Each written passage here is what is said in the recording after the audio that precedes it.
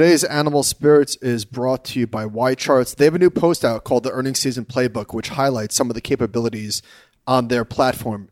For instance, you can make alerts to notify you when there are like big earning surprises, and you can do this for your portfolio and a lot of cool stuff in there. We will link to this in the show notes. You can get a 7-day free trial to the product, or if you mention Animal Spirits and you're a new user, you can get 20% off. And they actually have pretty good videos in here that actually show you when you're on the site where exactly to go and how to do this. So very helpful. Welcome to Animal Spirits, a show about markets, life, and investing. Join Michael Batnick and Ben Carlson as they talk about what they're reading, writing, and watching. Michael Batnick and Ben Carlson work for Ritholtz Wealth Management. All opinions expressed by Michael and Ben or any podcast guests are solely their own opinions and do not reflect the opinion of Ritholtz Wealth Management. This podcast is for informational purposes only and should not be relied upon for investment decisions. Clients of Ritholtz Wealth Management may maintain positions in the securities discussed in this podcast. Welcome to Animal Spirits with Michael and Ben. So Bloomberg had a story this week that I can't tell if this matters or not, but they say 23% of all equities trading volume happens in the last half hour compared with 18% in 2010. And they also say all told, index and exchange-traded funds, quants, and option-related strategies dominate all but 10% of U.S. stock trading. So they actually broke out a chart here that shows how much volume by each half hour of the day. So 9:30 all the way to 3:30, when 3:30 would be the last half hour. And there's a huge spike in volume at the open, and so the first half hour and the last half hour of trading. My question to you is, does this really matter? For who? For most investors. Should they really care? Or I guess the other way to look at it is, what can they do to avoid being taken advantage of by these obviously algorithmic trading strategies? Well, don't place market orders at the open would probably be obvious advice. I think that's like the idea. Just don't wade into these first and last half hours. That's probably something that can serve you well. So they actually talked about how SocGen was trying to create a strategy to take advantage of this. So they said that they would they have these products that they put on, I think, using options, or I don't know exactly what kind of strategy it is, but they take a long or short position on S&P futures based on where prices are relative to the previous day's close. If they're higher, the strategy goes long, and if they're lower, it flips short. When there's no clear trend, there's no trade. So it's a simple momentum trade, but doesn't it seem like trying to game these type of things can only end badly, and the signals have to go away very quickly in these things? Yeah, I mean, maybe some of these sophisticated strategies can capitalize on this. Obviously, somebody at home should definitely not play this game. We get questions occasionally about, are we worried about algorithmic trading and what it can do to liquidity and like a crash?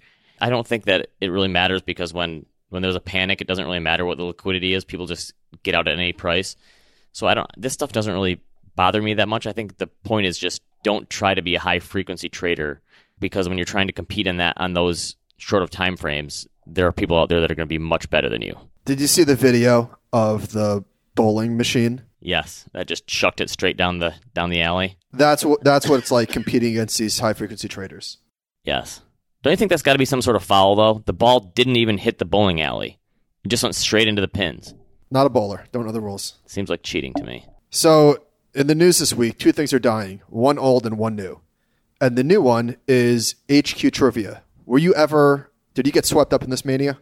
Never got into it. I read a few things about it, how huge it became, but I never did anything for me. So an article in TechCrunch, 827,000 downloads from January through June, which is still a ton of downloads, but down 92% from the 10.2 million it saw in the same time in 2018. And get this, its peak valuation, $100 million. So this thing was a public company? Or No. a private company? No, I mean, okay. I don't think it's public. I don't think it was owned by a public company. Okay. I think it's private. Gotcha. So this thing was a fad, obviously. Yes. And then the other thing is Mad Magazine, which I did not know is owned by DC Entertainment, which owns like the comic DC book Publishing, and I think that's owned by Warner Brothers, which is now owned by AT&T. So they are no longer, I think they're going to still publish, but no new material. So were you a Mad Magazine person? I know this is like way before our time, but. No, but it's been around forever, since the 50s probably. So I think that this was the precursor to like SNL and The Onion and all that sort of satire stuff. And it has gone the way of the baby boomer. Yeah. So what other things are going to leave when the baby boomer generation sort of has their swan song? Banks. Like cold hard, like brick and mortar banks? Yeah, and we'll get to that a little bit later in the show. You know what else I think is going to go away? Whitey tighties. Completely gone when the baby boomer generation goes away. That is a very good observation. Don't you think? Like, do you think anyone under the age of 55 wears whitey tighties? As a Such male? a funny word. Yeah. Such a great word. It is. Everyone has a dad who wears those, but there's no way that makes the next generation. So, this is not a new article. I saw somebody tweeted it this morning. Robert Kiyosaki's company is kicking around the idea of bankruptcy, it looks like. That's after the MarketWatch profile of him he called himself a genius because he owns gold. What do we think? Did you ever read that book, Rich Dad, Poor Dad? It was like the first money book that I read. I know a lot of people like it. I mean, it's obviously made up. That stuff didn't happen, right? I mean... Okay. So, can somebody do bad and also do good? Yeah, I think that's fair. You know, like think about how many people read this book and was like, oh, you know what? This makes sense to me. I get it. And I don't know how this book is aged because I read it when I was probably 16. Yeah. But the alleged complaints are that they owe $23 million that they're not paying, and they have $400 million in revenue. So I don't know what's going on there, but... My guess is this guy wrote a book. He wrote like a parable of how to think about money. And it resonated with people, and then he said, all right, I'm cashing in on this. And he puts on seminars, and he writes books with Donald Trump, and he talks about gold and silver, and he calls for market crashes, and he just decided to cash in. I'm sure he does a lot of speaking events. Is he the Joel Osteen of personal finance? That sounds reasonable. Yeah, I mean, if you ever read some of his stuff about his thoughts on the markets, and he's way, way out there. Yeah. And... yeah, and obviously the book was made up, but yeah, you're right. It probably helped some people get into the right mindset. But when I read it, I was thinking, okay, there's no way this happened. He made it up, which is fine. I think it's a parable. Yeah, for simple finance stuff, I would much be more likely to recommend The Wealthy Barber. Okay, actually, I never read that one. You probably don't need to because it's like very, very basic, but it's well done. Okay, so the Federal Reserve data website, Fred, released a new data series, which for people like us, this is... Was it manipulated? It's all manipulated, right? So they did the share of wealth held by different cohorts. So they showed from 1989 to today, I guess it was 2017 was the last reading, or when, I guess it was Q1 2019, sorry. Share of total wealth held by people in the top 1% is like 31%. The top 90th to 99th percentile is 39%. 50th to 90th percentile is like 29%, and the bottom 50 holds about 1.3% of wealth. So the top 1% only hold 31% of the wealth? That sounds low. You think that's low? Well, if you think about the top, look at it this way. The top 10% holds 70% of the wealth. Okay. I guess the awful thing that stands out is the bottom 50%. Yes. And I'm guessing the fact there is that liabilities just completely overwhelm any sort of assets there, and it kind of cancels it out really quickly. But they don't have any assets.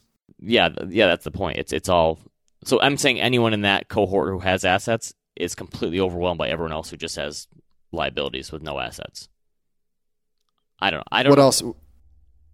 I don't know what to make of these numbers sometimes.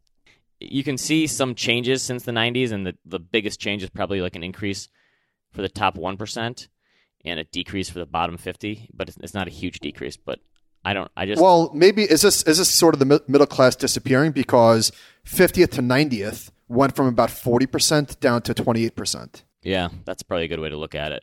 That there's just continues to be this bifurcation between the very top and the very bottom. This is a pretty depressing chart. So there was a big article out from Vox about what's going on with Walmart and their e-commerce, and they have revenue of around 21 to 22 billion, but they're projecting losses of $1 billion. And that sort of losses is only reserved for companies like Amazon. But you know what's interesting? So we'll get to some of the numbers in a second, but this paints a pretty bleak picture of what's going on in their e-commerce division. But the company, at least the stock, looks fantastic. Are we talking technical analysis? Fantastic? Well, I'm just calling it as it is. Listen, it is what it is. Okay. So, I mean, obviously, Amazon basically forced them into a money-losing proposition. Like, they had to do this. So Amazon accounts for 38% of online retail. Walmart is just 4.7%. And inside of Walmart, their e-commerce represents just 5% of the entire U.S. business. So what Walmart did recently was they announced a push to offer free next-day shipping on up to 220,000 items with no membership fee. And then Amazon said, okay, Prime members, you get one-day shipping. And you asked me a few weeks ago if I was getting one-day shipping. Right. And I just noticed that I ordered socks. They were there the next day. And you know what? Let me give a plug. Under Armour socks, fantastic. I guess I never really do name brand socks. I'm not a brand snob like you, so I'm not a brand snob either, but I am a comfort you like snob. them? Okay. And you know what? Let's get into that. If you're brand snob shaming me, Okay. So you wrote a piece about cars. Yes, and then you SUVs. sub-blogged me. I did, but I really didn't. But I kind of did I know. because you weren't spend shaming people. But there are so many articles about this person makes that and just all this sort of shit. And we're all guilty of it because I see people with nice cars and like where the car doesn't match the house. You know, Right. it's like a reasonable house, whatever, 1,500 square feet, and they drive like a Maserati. Yes. And it's just like, wait, what? And you can't help but think to yourself, you know, we're always counting other people's money. I think it's just like human nature. But the explosion of articles has just reached a boiling point. And unfortunately, I think it's just going to keep getting hotter. Yes. My point was just, if you're having trouble saving money and you also drive a really nice car, like that's one place that's just staring you in the face in your budget for an easy place to cut back that you could save a few $100s a month that could be then rolled right into savings. So that was kind of my point was like, it's so tiring seeing people with money tell other people what they should do. Like Susie Yes. Orman said, you need $5 million to retire. And Kevin O'Leary is saying, don't get a $3 cup of coffee, but he spends $30 on a haircut and he's freaking bald. Yeah. Yes. Those Or are $300 on a haircut or whatever it is. Like, get out of here. Yes. Honestly, at that stage, those people should just stick to motivational quotes. Like that's what they're there for, right? Yeah. Post an Instagram picture with a sunset and someone walking on the beach and a quote by Einstein or something, and like that should be your lane at that point because you're so out of touch that it doesn't even register anymore. So, all right. Earlier you spoke about what might go away with boomers. So, are banks a big short again? And now, listen. Also, I will say, technically, they look good here. So this is not a short-term call. Okay, is this your next trade? There was an article in the Journal. Open a checking account at Citigroup, and you may get a free Costco membership and a subscription to Amazon Prime and several months of Hulu or Spotify. It seems as if the rewards for banks are getting bigger and bigger because they must make up for it in other places. Like they're just scrambling for ideas. And I wonder if fintech and companies like Venmo and PayPal, or I guess, does PayPal own Venmo? I think they do. I'm not sure. But if these companies are just... I think the biggest misstep banks are making is the stuff that we talk about with savings accounts. I don't know why they've decided to, like, I feel like there could be a huge exodus. Well, maybe not an exodus of here's older why. people, but young people. Here's why. All young people are going to go into these online banks, and maybe that's why Goldman is one of the smarter ones that actually is getting ahead of this. You're absolutely right, and there's numbers to back you up. According to the article, just 4% of Americans switched their primary bank accounts last year, right? Inertia. So that's why there's, $9 trillion in these low-interest accounts. Right. But for people under 40, that rate jumped to 9%. So younger people, anti-boomers, are quicker to switch. So, eventually Robinhood or something like that is going to have an interest-bearing checking account and a decently high online savings account. One of them is going to figure out. Maybe it is Goldman since they changed to a bank back in the crisis or whatever. And I don't think this is necessarily going to happen, but what if Amazon or Google gets into financial services? that'd be great. I would totally sign up for for their stuff probably, because I'm sure that they would do it much better and make things more efficient as well. So moving on, Tadas Visconta, our colleague who runs a blog on Normal Returns, did a post where he collected a bunch of people's opinions on is value dead? And there was an article or a post from Vanguard looking at different factor returns in different environments. And one of the conclusions, and we'll link to this in the show notes, is that value does exceptionally well in bear markets. The other one I've seen, Bernstein originally wrote about this, was that value actually does better in higher inflation environments. And the fact that we've had low inflation has been something that has hurt value stocks. So this has been like the perfect storm for value not working. Yeah, I think it. Yeah, I mean that's always anytime something doesn't work, you want to have a perfect storm go against you, I suppose. But maybe it's just these things are cyclical, and value worked for a really long time, and now it's not.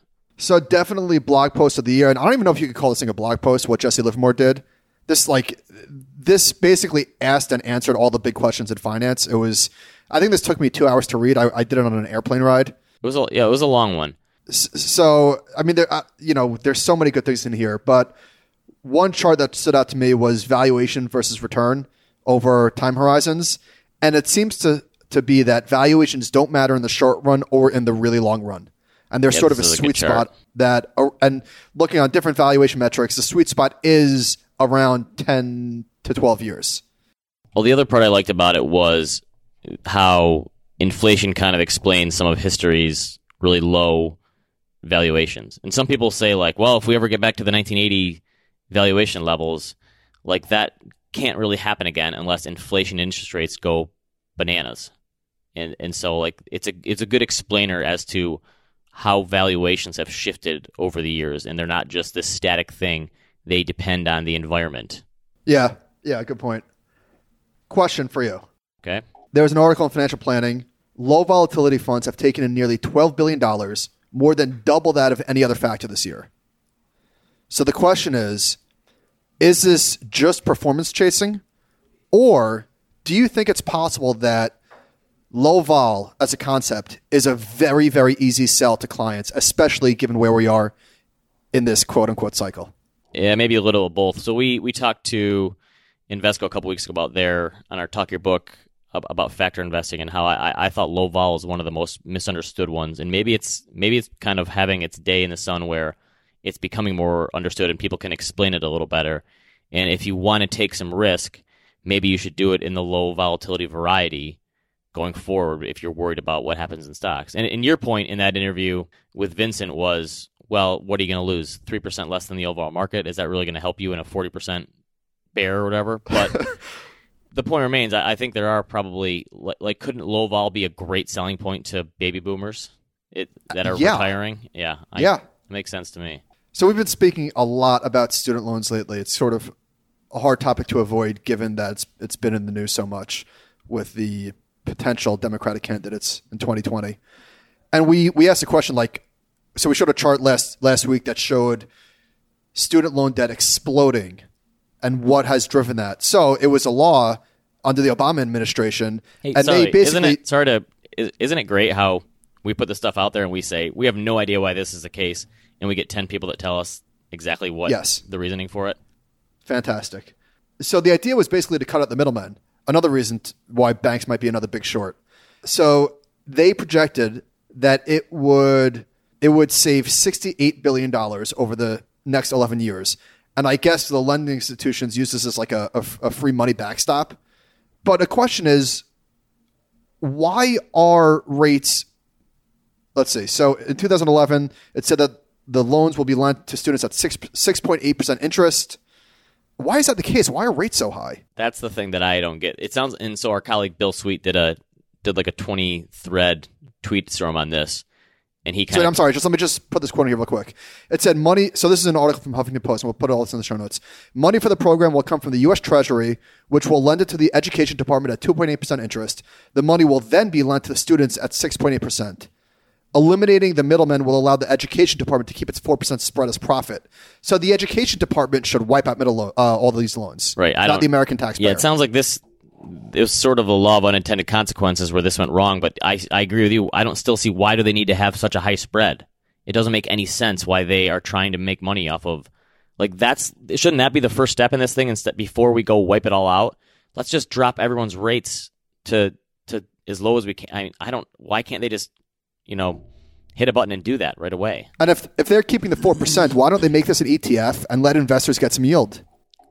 Because exactly. We've seen these stories of people that pay like a minimum amount, and some of them don't realize that they're paying they're not even paying down any principal, and so after 10 or 20 years, their balance is not much smaller than it was when they started. It's like if you wipe out the interest on that, in a lot of ways, that takes care of these problems where we have these outlier events in this stuff. So sticking with the idea that we have great listeners who send us these things, somebody sent us this, and we've said many times, maybe to listeners' detriment, that the average balance isn't that much, right? The average balance is a manageable $25,000 or whatever the number is. So somebody wrote to us, it's true that having 30 to 50K isn't much, and in theory should be able to be paid down. But with the rise of income-driven repayment plans, many people are paying less than their interest accrual. This is the negative amortization problem. I talk to people regularly who say some version of, I keep paying every month and my balance goes nowhere. I've seen plenty of cases where people were steered into an income-driven plan, not knowing what it would do to their long-term total repayment costs. And by the time they change course, end up having to pay way more than they ever took out. This is bad. He said, worst example was a case where a couple had a total of $160, were on income-driven plans because they each made $50,000 per year.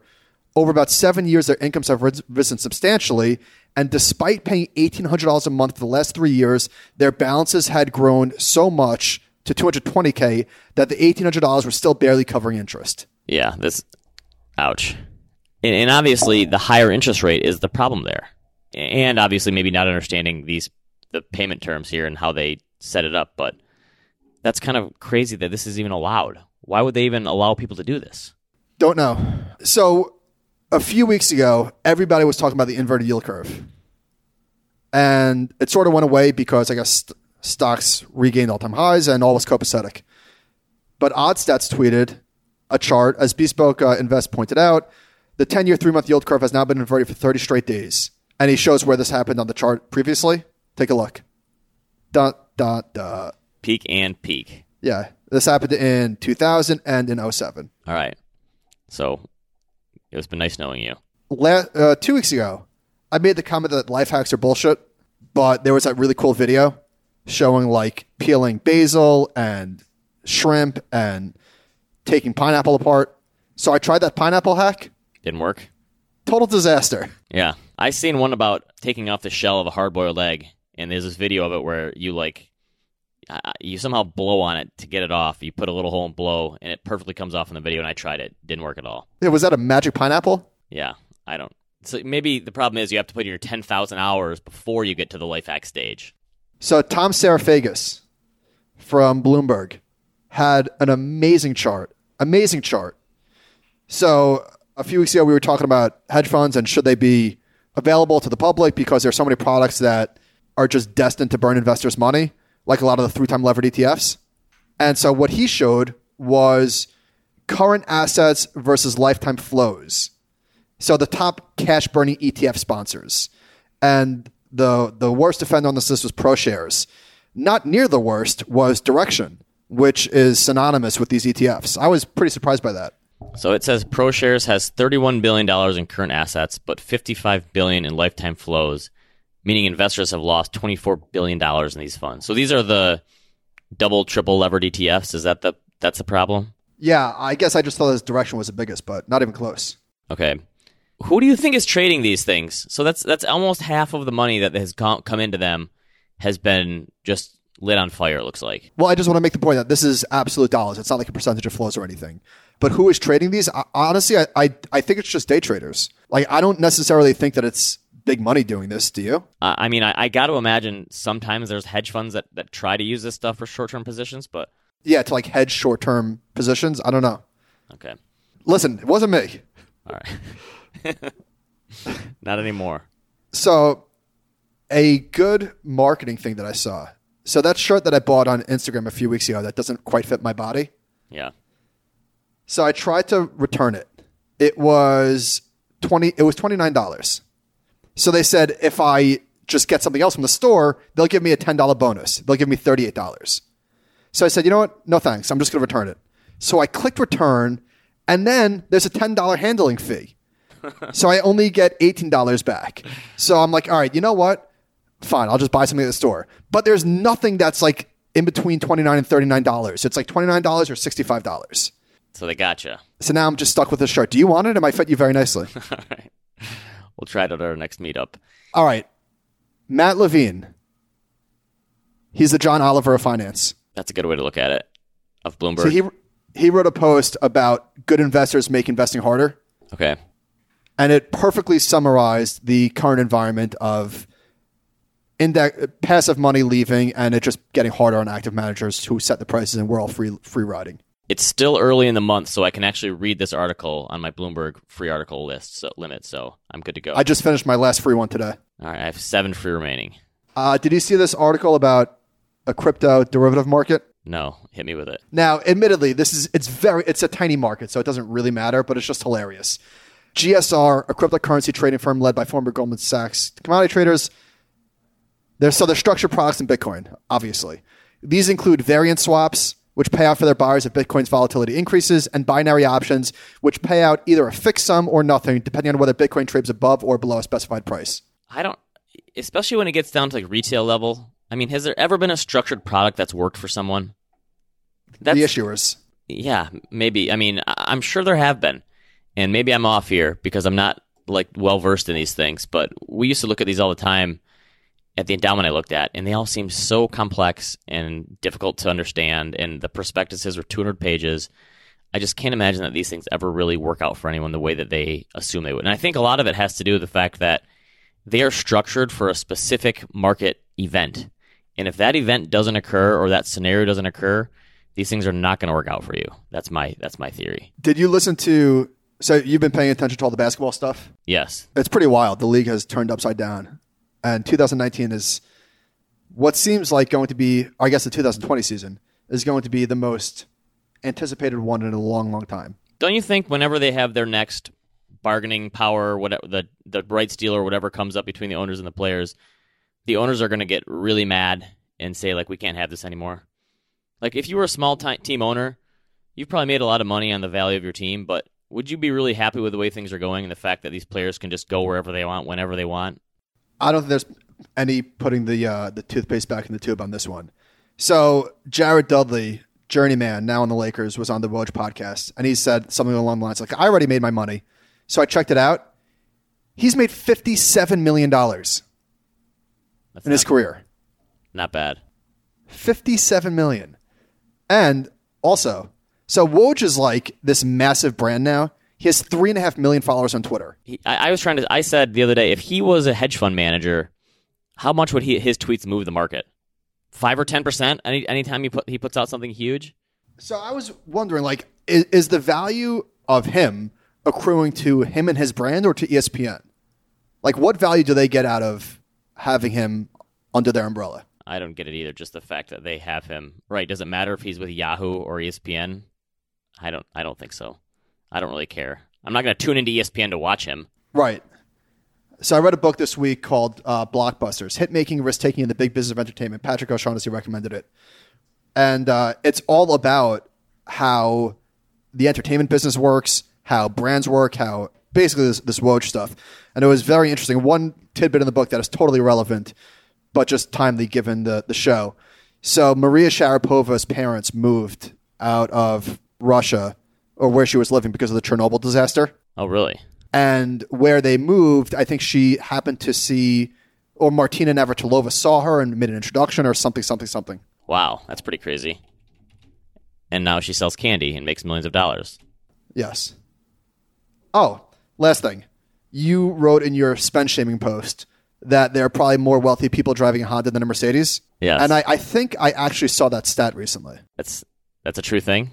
I just kind of made it up, but don't you think it makes sense? Maybe I saw it in your blog post that I'm making it up that I saw it, but I really do think I saw it. And yes, I do think it makes sense. Okay, I mean that's like if you've read The Millionaire Next Door, they go through the kind of cars they drive, and they usually don't typically drive luxury cars. And obviously, the super ultra rich, they can probably drive whatever they want and be fine. But I think the regular millionaire next door probably doesn't always have a luxury car like you would think. All right. Anything else before some listener questions? Oh, let's get to it. All right. I was wondering if either of you have any weird personal savings milestones or recognize them. Not the usual, like $100,000 in retirement accounts, but something like you now currently save more per year than you spend, or your retirement accounts are worth more than your remaining mortgage principal. Please tell me I'm not the only one who does this. There's not really a question. Well, they're asking, are there any savings milestones that we recognize? No. So I would say there's nothing weird that I would say the one thing that I think people should strive for is just save more money than you saved the year prior. I think that's a really worthy goal. Either up your spending rate or your savings rate, or increase the absolute amount of money that you're saving each year. I think that's a really worthy goal that people could. I think that most people don't really have a grip on exactly how much they're saving. Like, I know that I don't, but my savings is automatic, so I guess I don't. So it's like out of sight, out of mind. But I couldn't tell you like exactly how much I was saving a month. I think it's probably a moving target for people too. They hit, like, there's certain amounts that you save that 5 years, 10 years ago you would have thought would have been insane, and now you're like, well, I need to save more. So I think it's, for most people, it's probably a moving target, and so it's probably hard to sit back and until you got to that certain point where you're totally off the grid and you have the FU money, then there's always more to be saved, I think, for most people. All right. I can't tell if this is real or fake, but I wanted to see if you guys had a hot take on this. Should I A, attend the WealthStack conference and actually learn about financial advisory services and the tech available, or B, attend a golf... Wait. He did say thanks for the $100 code off. Thanks for the $100 code off, which we had and last week. we will link to that in the show notes, $100 off WealthStack. Or, instead of attending WealthStack, attend a golf tournament for a really good cause hosted by my wirehouse firm where I currently hate working at a really nice golf course and have a chance to bring in new business. A, will help my career long-term and solidify my desire to move to the RIA side, but B, could, but not guaranteed, help my current job by bringing in new assets. Well, that's not going to happen. Yeah, well, I think we're probably a little biased here in that we'd probably say WealthStack, but I mean, I think this kind of comes down to like how serious this person is about moving to the other side of the business. Because if you're going to constantly go to the golf tournaments and try to raise cash instead of figuring out how to move out of that side of the business that you hate working in, then it's probably never going to happen for you. Yes, and WealthStack is a great way to rub elbows with a lot of heavy hitters in the industry. So, all right, so who do we got for speakers? I got the list here. Top of the page, Michael Batnick, Director of Research at Ritholtz Wealth Management. So we got Danny Fava, who's the Director of Innovation at TD Ameritrade, Allison Schrager, who's a book that we've both recommended here. She's going to be doing a talk on her book. Doug Bonaparte, who is a head guy and one of the guys on Fintuit, Justin Castelli, Joe Duran, who is the CEO and founder of United Capital, which is just bought by Goldman, so I'm really excited about that. Our friend Dan Egan, who is at Betterment. Patrick O'Shaughnessy is going to be giving a great presentation that we kind of have an idea on, which is sort of surprisingly cool. Peter Maluk, who's the head of creative planning. Cheryl Penny at Dynasty Financial Partners, who was just on the Michael Kitces podcast not too long ago, and is probably one of the biggest ballers in all of wealth management that not many people know about. I could go down the list. There's many more people here. But there's a lot of really heavy hitters in the wealth management space. And I think in the past, a lot of conferences hit on big like investment people, like macro ideas and huge hedge fund and private equity people. And those things usually don't get you much. And a lot of those people you can probably listen to on a podcast anyway these days. But these people Kyle Bass will not be speaking. No, we won't be hearing his. Maybe he could talk about the Big Short for banks, which you could, sort of help onto. It's a longer term play.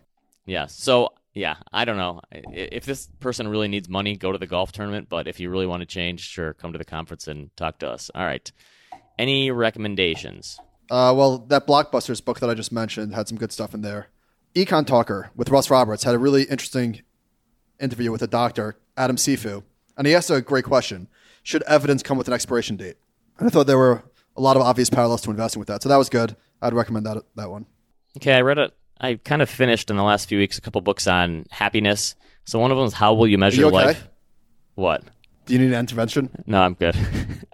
A lot of times I don't really like reading these books because I feel like a lot of times it's from really successful people that are trying to tell you how they achieved happiness.